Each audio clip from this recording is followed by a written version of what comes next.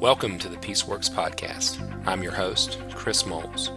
I'm a pastor and biblical counselor who helps churches and families confront the evil of domestic violence and promote healthy, God-honoring relationships.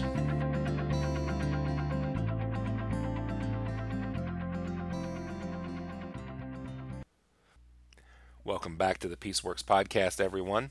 On today's episode, we're going to talk about a topic of interest that we get a lot of feedback on, a lot of questions about, and something that we've talked about here on the podcast before, but it bears repeating, and so I want to introduce you to some concepts from a friend of mine and from the scriptures.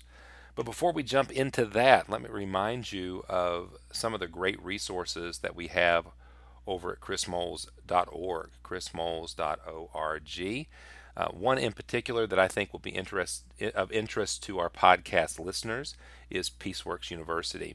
Peaceworks University is our online membership site, and it is designed to give resources and help to people helpers, counselors, pastors, advocates, interventionists who are working in the world of domestic abuse prevention and intervention. It's a low monthly subscription or an annual subscription that will allow you to get access to all of my previous resources. In fact, it contains over 100 hours of video-based content, as well as infographics, homework assignments, worksheets.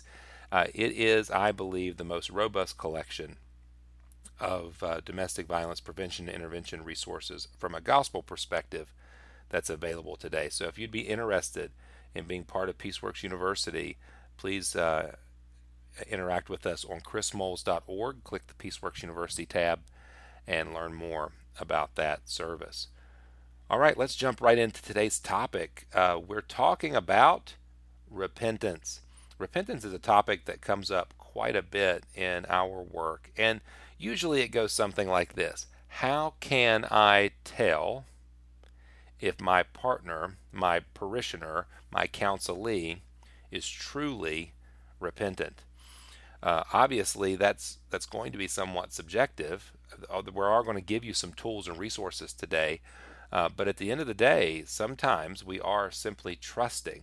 But what we want to do at Peaceworks and what we want to do within the local church is we want our trust to be built upon God's Word, not upon our own subjectivity. That is to say, we want God's Word to guide the conditions by which we're holding people rather than our own feelings. I think this comes up a lot because of a couple reasons. Number one, in the relationship context, we want to see people repentant. True? I mean, if you're married to someone, you're in a relationship with someone, you want to see them repent and be restored.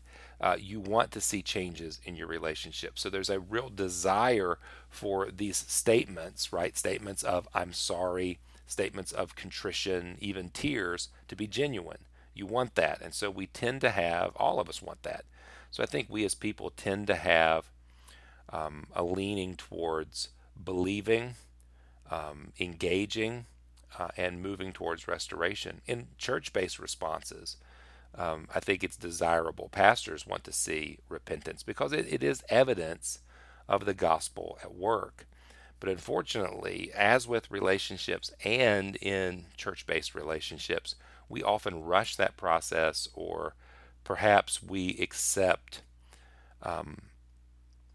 maybe a cheaper version of repentance. And what I mean by that is we see contrition or we see apologies, but we haven't really experienced repentance. I know even when I say the word cheap repentance, that's not an applicable term because there is no such thing. You either are repentant or you're not.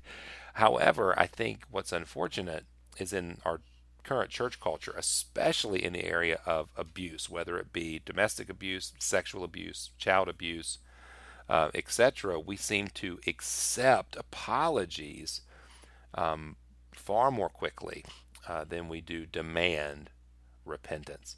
So I bring that up to give you this. I want to read a passage of Scripture to you. It's something we've talked about before, but then I want to add a layer to it by introducing you to a resource that I think is helpful in this area. And that passage is 2 Corinthians chapter 7.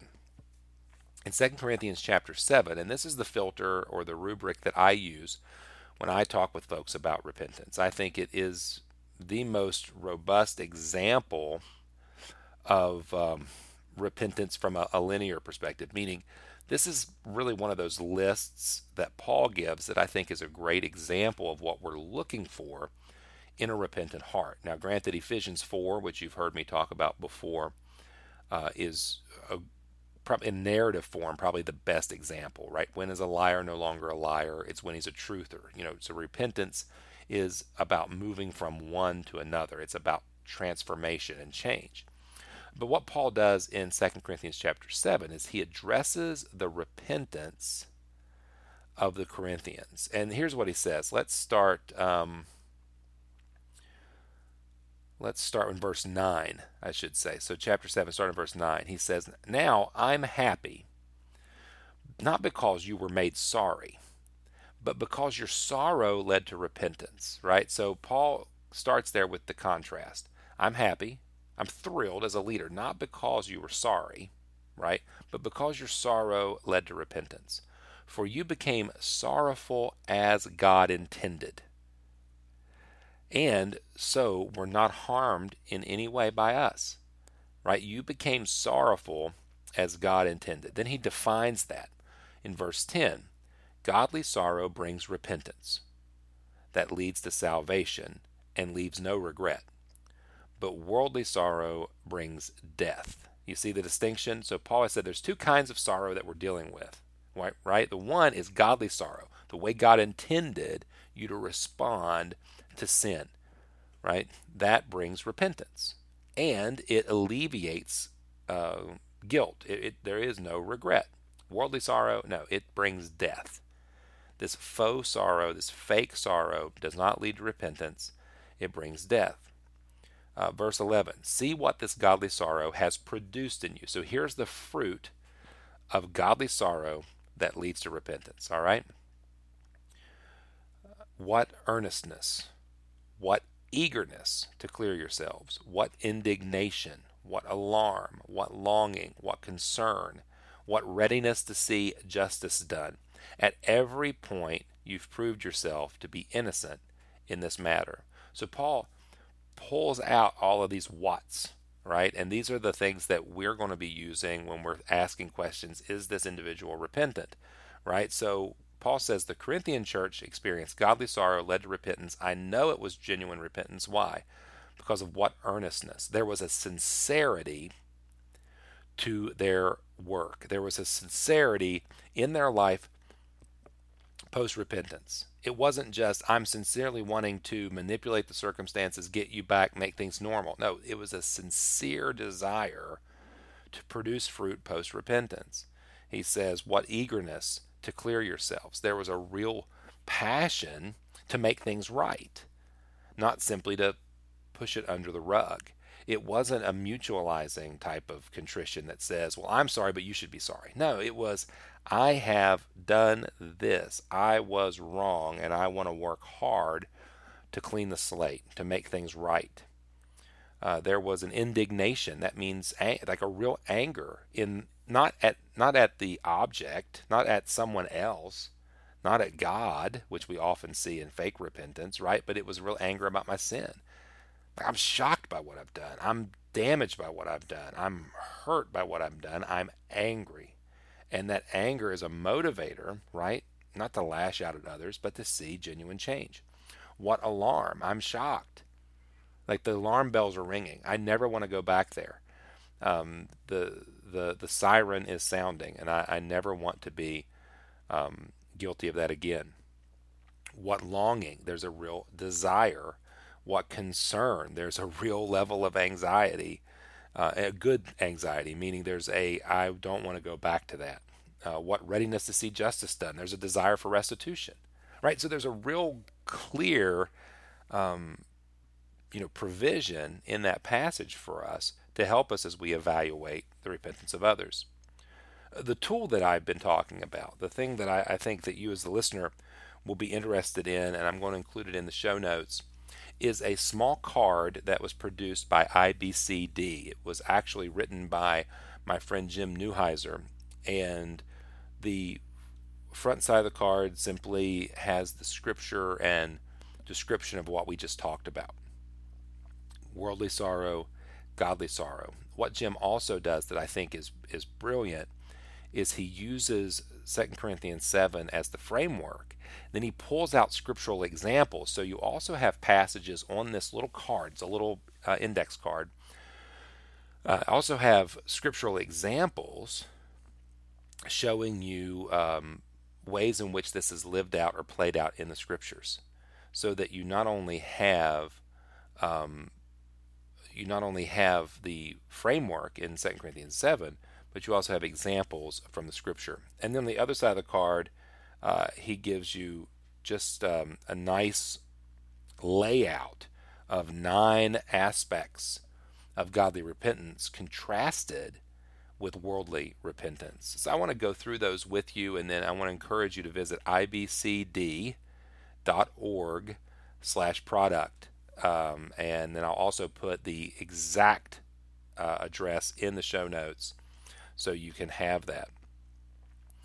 Is your repentance genuine? And here's the list that Jim gives us. Number 1, worldly sorrow is self-focused and self-protective. Worldly sorrow is self-focused and self-protected. Godly sorrow is focused on God and the other person. The well-being of others is the first priority. That's super helpful. I could see a pastor or a helper having this card out, asking questions, and just trying to measure and place this individual on a Likert scale, of saying, all right, this is really self-focused. What do you hope to see next? Well, I want to get back with my wife. I want to see things back to normal. I want her to stop. Once the finger pointing begins, then I don't think we're dealing with repentance. Number 2, worldly sorrow doesn't primarily hate the sin. Worldly sorrow hates the consequences of sin, right? I'm sorry I got caught. Godly sorrow hates the sin itself and accepts the consequences of sin. To me, this is a big one. We delineate this very similar to my friend Leslie Vernick between willingness and willfulness. Number 3, worldly sorrow shifts the blame. Worldly sorrow shifts the blame. Godly sorrow fully accepts responsibility. We talk about this quite a bit if you've heard me walk through the W model for Men of Peace, which is the response to the information phase. The response to learning and educating is, are you taking responsibility? So worldly sorrow shifts the blame, while godly sorrow accepts responsibility. Number 4, worldly sorrow resents accountability. And that's really at any level, whether it be you as a people helper or a judge or God himself. Worldly sorrow resists accountability, whereas godly sorrow seeks accountability. Now, you have to be a little careful with this one because some folks who claim repentance will seek accountability, but they'll seek supportive people, meaning people who will support their agenda. And you as a pastor or an elder, I think one of the things you want to do is you want to be involved in the vetting process, helping them by providing good accountability that's going to, continue to observe the fruit of repentance. Worldly sorrow is impatient, demands to be trusted and restored immediately. Does that sound familiar to anybody? So we have somebody coming and they have tears, they're sad, but they come with an agenda. Repentance doesn't come with an agenda other than God's. So this idea of I have to be restored immediately, I have to be trusted, this has to be remedied now, is probably not evidence of godly sorrow, because godly sorrow, right, to contrast it, is patient. Number 6, worldly sorrow focuses on the sins of others, while godly sorrow focuses on our own sin. No wonder worldly sorrow leads to death. There's no way that worldly sorrow is going to produce genuine repentance if it's always focused on the problems of other people. In order for you and I to repent, or anybody that we're working with to experience true repentance, they have to focus on their own sin. their own struggle. Number 7, worldly sorrow criticizes the disciplinary process. Worldly sorrow criticizes the disciplinary process, meaning that worldly sorrow doesn't accept discipline. Worldly sorrow challenges authority. This happens all the time, and whether it's myself or other people doing the work, we're constantly confronted with this. Your version, Pastor Chris, or your version, Pastor so and so, of discipline is not acceptable. I have a better version. That's why batterers in particular love to create their own responses. Like I know better. Like I can build my own process better, or the process that you've given is unacceptable. And that's why, in particular, this population will hijack counseling, will confront. So, of course, number 7, the challenge. Then godly sorrow submits to the process. So there's a submission, which is absolutely necessary in our work. Number 8, the heart remains unchanged and possibly hardened. The heart remains unchanged or hardened, whereas godly sorrow produces a change of heart. And then, of course, number 9, worldly sorrow produces no fruit. Godly sorrow produces fruit. When we talk about fruit of repentance, I would say what we've just talked about is imperative with the GEMS card, the resource that I'm sharing with you today. But also, I think what's important is measurements like we talked about in Ephesians chapter 4, right? Recognizing the transformation, not just by saying, hey, I'm sorry I lied. That's confession. Repentance is, I no longer want to be a liar, therefore, right, I'm going to practice truth, and eventually I'll be known as a truther. I don't want to be a thief, right? Is confession. I'm sorry I stole something. Getting a job, working hard, giving money away, being seen giving money away over an extended period of time makes you generous, right? You just don't overnight become a generous person. The same is true in the work that we do. Abuse is not something that's simply confessed and then gone. It may be that fast, but we don't get that luxury, right? We have to observe repentance over time. And that's why I think, for 2 Corinthians 7 is a powerful passage and a helpful passage, especially for pastors and leaders who are struggling with repentance. And so if you're a pastor or a leader today, let me just encourage you to hold high the standard of the scriptures, the standard of repentance that God has given us. It's very tempting to brush over sin, to overlook sin, or to accept contrition or sadness rather than engaging in the process of true repentance. But that is a short-term solution, and as the scripture says, it leads to death. And so I want to encourage you to really practice scriptural principles of holding people accountable, taking the truth of God's word and applying it to folks, and holding a standard by which real change, long-term change, can be seen.